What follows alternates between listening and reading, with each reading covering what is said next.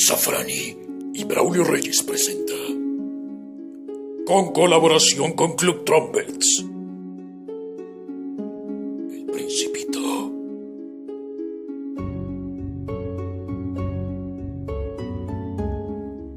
Cuando yo tenía 6 años, vi en un libro sobre la selva virgen que se titulaba Historias vívidas, una magnífica lámina. Representaba una serpiente boa que se tragaba a una fiera. En el libro afirmaba: la serpiente boa se traga a su presa entera sin masticarla. Luego ya no puede moverse y duerme durante 6 meses que dura su digestión. Reflexioné mucho en ese momento sobre las aventuras de la jungla y a mi vez logré trazar con un lápiz de colores mi primer dibujo. Mi dibujo número 1 era de esta manera. Algo como un sombrero. Enseñé mi obra de arte a las personas mayores y les pregunté si mi dibujo daba miedo. Y me decían: ¿por qué habría de asustar un sombrero?, dijeron. Mi dibujo no representaba un sombrero, claramente. Representaba una serpiente boa, que dijeron elefante. Algo gracioso. Dibujé entonces el interior de la serpiente boa a fin de que las personas mayores pudieran comprenderlo. Siempre estas personas tienen necesidad de explicaciones. El dibujo número 2 era así. Las personas mayores me aconsejaron abandonar el dibujo de serpientes boas, ya fuera abiertas o cerradas, y poner más interés en la geografía, la historia, el cálculo y la gramática. De esta manera, a la edad de 6 años, abandoné una magnífica carrera de pintor. Había quedado desilusionado por el fracaso de mis dibujos. Número 1. Número 2.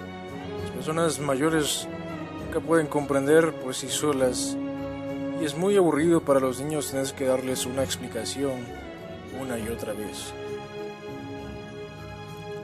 Tuve pues que elegir otro oficio. Aprendí a pilotear aviones.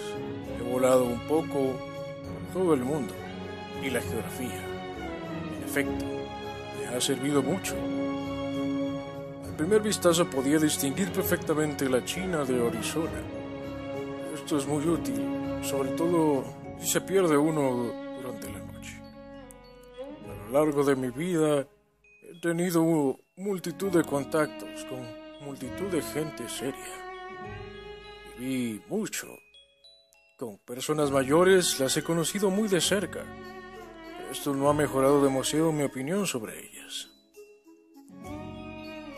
Cuando me he encontrado con alguien que me parecía un poco lúcido, lo he sometido a la experiencia de mi dibujo número 1 que ha conservado siempre. Quería saber si verdaderamente era un ser comprensivo e invariablemente me contestaba siempre: ¿es un sombrero? Me abstenía de hablarles de la serpiente boa de la selva, virgen de las estrellas. Viéndome a su altura, les hablaba de bridge, golf, de política y de corbatas. Mi interlocutor se quedaba muy contento de conocer a un hombre tan razonable.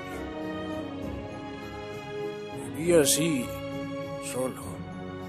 Nadie con quien poder hablar verdaderamente.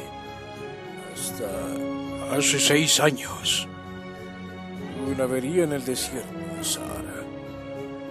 Algo se había estropeado en el motor. Como no llevaba conmigo ni mecánico ni pasajero alguno, me dispuse a realizar yo solo una reparación muy difícil.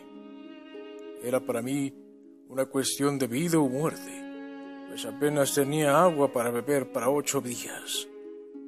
La primera noche que dormí sobre la arena, a unas 1000 millas de distancia del lugar habitado más próximo. Estaba aislado. Estaba mucho más aislado que un náufrago en una balsa en medio del océano. Imagínense, pues mi sorpresa cuando al amanecer me despertó una extraña vocecita que decía: Por favor, píntame un cordero. ¿Eh? Píntame un cordero. Me puse de pie de un salto, como herido por un rayo. Me froté los ojos, miré a mi alrededor. Vi a un extraordinario muchachito que miraba gravemente. Ahí tienen al mejor retrato que más tarde logré hacer de él. Aunque mi dibujo ciertamente es menos encantador que el modelo. Pero no es mía la culpa. Las personas mayores me desanimaron de mi carrera de pintor a la edad de 6 años. Y no había aprendido a dibujar otra cosa que boas cerradas y boas abiertas. Miré, pues, y aquella aparición con los ojos redondos de admiración. No hay que olvidar que me encontraba a unas 1000 millas de distancia del lugar habitado más próximo. Y ahora, bien, el muchacho no me parecía ni perdido ni muerto del cansancio, de hambre, de sed o de miedo. No tenía en absoluto la apariencia de un niño perdido en el desierto. A 1000 millas de distancia del lugar habitado más próximo. Cuando logré por fin articular palabra, le dije: Pero, ¿qué haces tú por aquí? Y él respondió entonces suavemente, como algo muy importante: Por favor, píntame un cordero.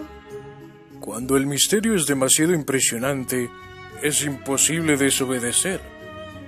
Por absurdo que aquello me pareciera, a 1000 millas de distancia de todo lugar habitado y en peligro de muerte, saqué de mi bolsillo una hoja de papel y una pluma fuente.